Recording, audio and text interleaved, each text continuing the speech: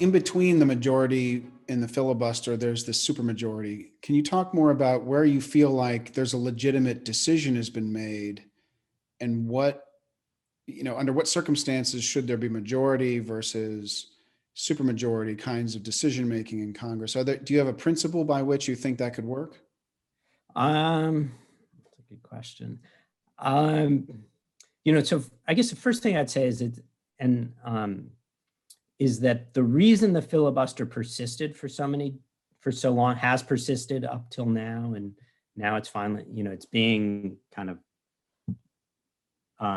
winnowed down. But the reason it persisted was because a majority of senators believed it was in their interests to have it, that it served so I think it's just important to note that, because it's like, we might think that it's due to some sort of principled view of how institutions should operate. Whereas Greg and my argument is basically, for most senators throughout congressional history, up until really, I would say 2013, a majority of senators believe their interest as individuals, including their interest in being powerful members of our political system, were better served by the supermajority rule and the filibuster than by majority rule. So I sort of am skeptical of arguments for the filibuster based on some sort of principled supermajoritarianism.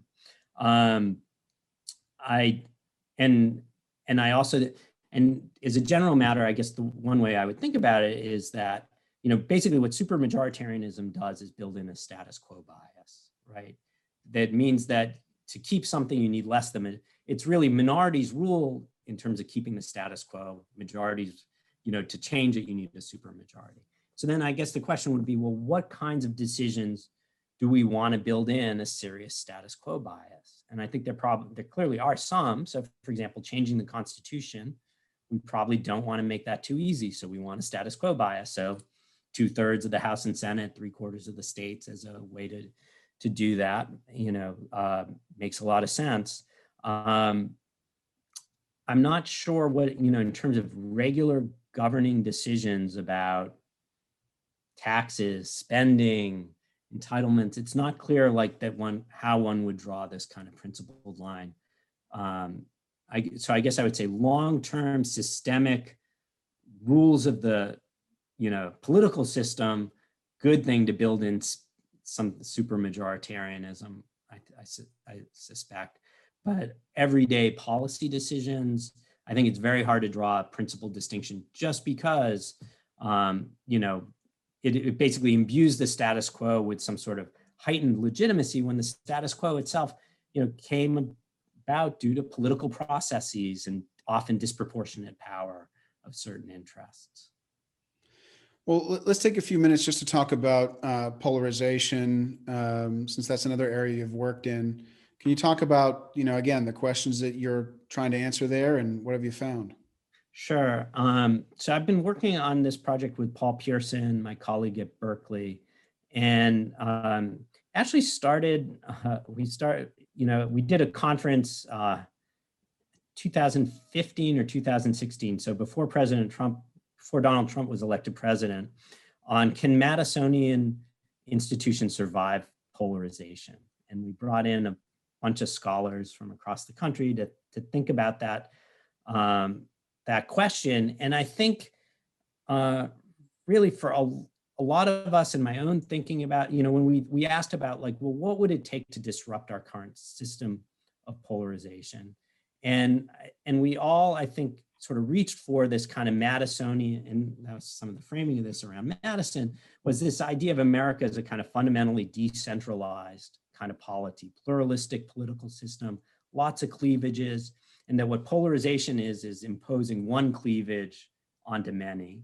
And so what's going to upset polarization? What's going to be when you have a political movement in the country that's advocating some issue positions that don't fit this alignment, sort of a cross-cutting cleavage essentially, and that's what's going to disrupt polarization, right? And I would say that's historically how our politics have worked. If you think about 1890 to 1910, it was the rise of progressive republicanism, basically advocating a different position on corporate regulation that upset that polarization. And you can find other similar kinds of instances. Then you get Donald Trump, And here's this figure who's not attached to Republican orthodoxy, has some positions that seem to cross-cut party lines on, say, trade and immigration. And yet he gets elected and governs, and what have we seen is only a kind of bolstering of polarization, and more intensification of polarization. And so Paul and I started thinking about that, and why is polarization fundamentally different today than it was before? And our answer is that it is. And one of the reasons is that polarization now exists in this very nationalized polity, whereas earlier periods of polarization were still taking place in a much more decentralized political system. And so our argument is that in earlier eras that were polarized, we had these meso-institutions that provided openings for movements, groups, interests that cross-cut the party lines to disrupt that polarization. So we talk about state parties, we talk about the structure of groups, and we talk about the press.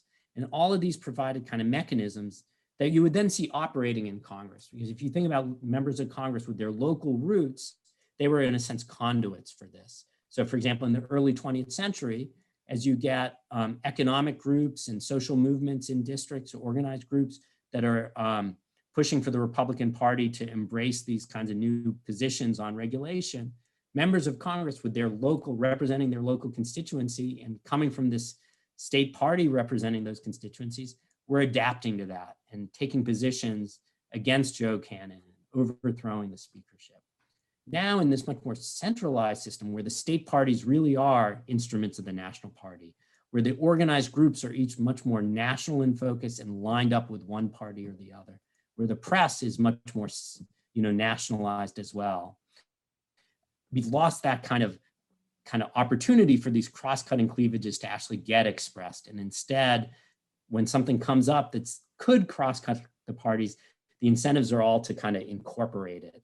And so the view is that this is really something new and suggests a very different developmental trajectory to polarization, where before polarization in our country tended to be short-lived and very easily subject to disruption. Now polarization is self-reinforcing, and it's hard to see what's going to undermine that. And our view is that really poses, some real reasons to worry about the kind of stability of our political system, which was really premised on, designed for this very decentralized kind of polity. So is this been driven by, the internet and the media, and how the media has been captured by, different party positions, or is it driven by money, or what's, and the ability of the national parties to control the states through money? What are the driving factors behind that? Sure. So I think there are several factors. I do think at a kind of broadest general level, it is this nationalization of politics, which is something Dan Hopkins has a really great book on nationalization, and in which he argues that that there are multiple kinds of factors driving nationalization. I think one factor certainly is changes in technology and communication. So the internet being the latest symptom or aspect of that, but it's a more kind of gradual process from the 60s and 70s that have allowed, and this relates to money, is like the thing about money is that now members of Congress are raising much more of their money out of state, out of district, and that there's really this national network of funders, right? Liberal activists, conservative activists, donors that are giving based on kind of devotion to the ideological agenda team in a way that before if you're deriving your money from, basically your local businesses, your local constituencies and so on, that's going to lead you to focus on those much more local interests. Whereas if members now, the most successful members have a national constituency. So that's part of it. But I think that another very important force is the greater role of the national government in our lives. So the great increase in the 1960s and 70s in the role of the national government in a rise of a number of issues that get fought out at the national level, and the heightened sense of stakes of our politics, so that groups increasingly see control of the national government as, kind of an existential kind of issue for them. And so, and then that in turn heightens their incentive to ally with one party or the other in a kind of enduring way. So I don't think, so it's not just technology, but I think it's a combination of technology and the growth of the national government, of its centrality to our lives, and the sense of stakes with especially the rise of all of these social and cultural issues that get fought out at the national level. And then when they're fought out at the state level, it's basically echoing these national party lines. Okay, so Eric, why don't we move on to our list of questions that I ask every guest, and so that we can see where people kind of come out on the same question. Are you ready to move on? Sure, definitely. So the first question is, what do you think congressional representation should mean? So I think representation involves multiple dimensions. There's policy representation, but there's also the idea of access and trust, a kind of dyadic relationship between members and their constituents. But then I think third, I would add is this kind of interactive dimension, that representation is really about kind of interactive deliberation between members of Congress and their constituents. In other words, the public opinion forms over time in response to congressional debate, discussion, rather than existing out there in some ideal form to be represented, prior to any of that. Great. So you believe in this concept of the representative. Part of his job is to make judgments on behalf of people instead of reflecting these so-called pre-existing beliefs. Yeah, judgments, but it should be in a, ideally in a kind of conversation with their constituents, right? Where, the members expressing their views and the constituents, will update based on that, and they may agree or they may disagree. And then the representative has a responsibility to kind of come back at them and either defend their view or adjust their view accordingly. So it takes place over time in a conversation rather than just one moment of either you fit their views or you don't fit their views. And what about representation as it relates to the future, right? Obviously the members are elected by the current majority, or whatever percentage of the population decides to show up and gets them in office. What about the future generations? What about those who will come in the future? Does the representative have an obligation to them, or is it just to those who are existing today? Well, I think in a well-functioning political system, those who are living today, knowing that either they or their friends have children who will have children, can be at least encouraged to think about the future. And so again, my hope would be this interactive deliberative process would bring in longer term interests of the community as part of that. Obviously that does not always happen, maybe does not, certainly doesn't happen as often as it should now, but I think that would be the aspiration. All right, so the next question is, how would your ideal Congress allocate its time? Yeah. I think that in an ideal world, Congress would fulfill its multiple purposes for our diverse, complicated country. And so some of that would mean, policy making, directly legislating, but some of that would also mean oversight, ensuring that current programs are operating well, and also that the executive branch is kind of staying within its lane as much as possible. And then third, members are also coming from their districts, representing their own constituents. And so they should be providing service to those constituents, casework, accessibility. So I really see all three of those things, expert policy making, oversight, and constituent services as, the three main things Congress should be spending its time on. And so is that percentage in terms of thirds, or do you have a different allocation? I guess I would have trouble putting a percentage on it. I think that one thing is, in a pluralistic Congress, you may want some different specializations, so if you have some segment of members who are really good at oversight and investigations and see that as a way to make a name for themselves and contribute, and others are much more focused on policy and still, I think that's a fine thing. But I guess I'd kind of resist putting concrete percentages. I also think the balance that you need may depend on our circumstances. So after a period of a lot of presidential power gains, we may want more oversight and investigations, whereas in other periods, maybe policy making is more valuable. And how about the time allocation between DC and home? Yeah, I mean, I think that you need presence in both. I think there is, I think Richard Fenno's idea of a career arc where members often will spend a lot of time earlier in their careers in the district, but then ideally move toward at least somewhat of more of a Washington focus as they become more experienced and the constituency relation is kind of secured. I think that, I think that can be helpful for Congress as an institution to have that kind of mix, but it's hard to prescribe that. So you don't have a percentage? I don't. I guess I tend to resist those kinds of formulas.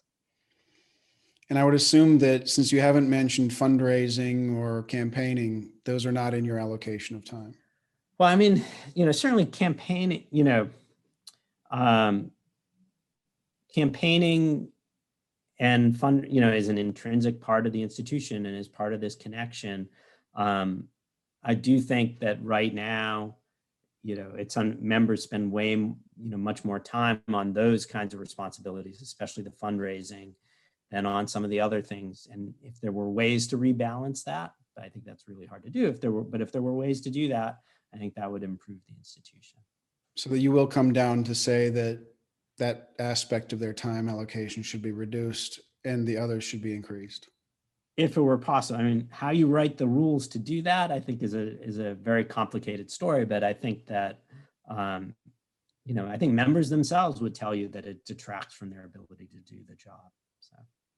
Great. Well, next question is, how should debate, deliberation, or dialogue occur or be structured in Congress? Yeah, I mean, so my bottom line on this is, I believe as a general matter in majority rule that floor majority members should be able to make decisions in the end. And at the same time, the fundamental equality of all members in terms of being able to put items onto the agenda in some way, and where at least a substantial number of members should be able to force votes on matters that their constituents think are important. Like, I think that is valuable. So the way I would think about structuring it is majoritarianism, but subject to a much more open agenda. Well, I think what you're referring to there is a set of rules to ensure that individual members have a voice in the policymaking process through bills and moving them forward. But what about this concept of discussion or dialogue, or one senator or congressman convincing another if that thing is actually possible? Where do you see that kind of discussion or trading happen? Or is it not something you think is important? It should all be mechanistic. No, I think it's important. I guess, so I would see that as, I think it's very rare that that's what happens on the floor. Now, not just now, but in the past, that's not where it happened. I think that having, one way to think about it is, one aspect of having a more open agenda would be conducive to a committee system, since committees help put items on the agenda in that kind of world. And it's in that kind of committee body where at least potentially you can have this kind of deliberation, give or take among members, and learning from one another. And so I guess I would put the kind of premium there if there were ways to make committees more actual working groups as they have been in the past, and some still are today. I think that would be conducive to greater learning from one another, dialogue, and so on. So you think the dialogue should happen in committees? Yeah, it's certainly. I mean, I think there's a role for floor debate, especially in terms of educating the public and engaging with the public. But I think in terms of changing members' minds within the institution and figuring out ways to get something done, I think that's much more likely to happen at a committee level. Got it. Next one is, what fundamental institutional improvement should Congress make within 50 years? I guess going back, I mean, I think there are a lot of issues or challenges facing Congress in that sort of broad time span. But again, I would say, fundamentally, it's this matter of balancing party and individual member influence. And so I think my hope would be that there would be some kind of rebalancing of that relationship over time. So back to the 80s. Back to the 1980s, yeah, which I never thought, I certainly at the time would not have thought that was it's not that it's an ideal Congress. It's not that one agrees with all of its, or even most of its policies, but some sort of balance where parties are able to play, have a role. They need to have a significant role in channeling demands and structuring the agenda, but where individual members are still having a greater degree of autonomy. All right, next one is, what book or article most shaped your thinking with respect to congressional reform? I would say the book that's had the most influence on me in thinking about reform and Congress more generally is David Mayhew's book, America's Congress, where what Mayhew talks about is how the members of Congress have engaged in what he calls significant actions shaping our politics. And the way they've done that is really as individual actors trying to make an imprint on our politics, acting in a public sphere. And it's not that these members are just these brilliant entrepreneurs or dictators. What they're doing is shaping public debate. What members of Congress can do is fight to shape public understandings of issues and priorities for the nation. And I think that, Mayhew's book gives just an important lens to think about how important it is for Congress to be an institution where the public looks at it and they don't just see members acting as, members of partisan teams, but actually think that at least some members, some of the time, are speaking as more autonomous individuals representing ideas and constituencies, not just their own party. Right. Well, my last question is just about your plans for the future in terms of the research direction and the problems that you're looking at. Sure. So I think in my own work right now is really thinking about kind of prospects for democratic stability and reform in the United States in this very intensely polarized era. And this question of, can we form a sustainable multiracial democracy? Are we going to be at war with one another in a kind of continual way? What role can Congress play in trying to, find solutions, build broader coalitions, or alternatively, and what many of us worry about is a kind of continual devolving into a kind of warfare in which basically shared commitment to democratic institutions really erodes. And so that's what I'm worried about and trying to understand and hopefully point towards solutions. Well, Erik, thank you so much for joining us. Really a lot of insights, and appreciate you sharing them with us. Thanks, Matthew. Great to be with you.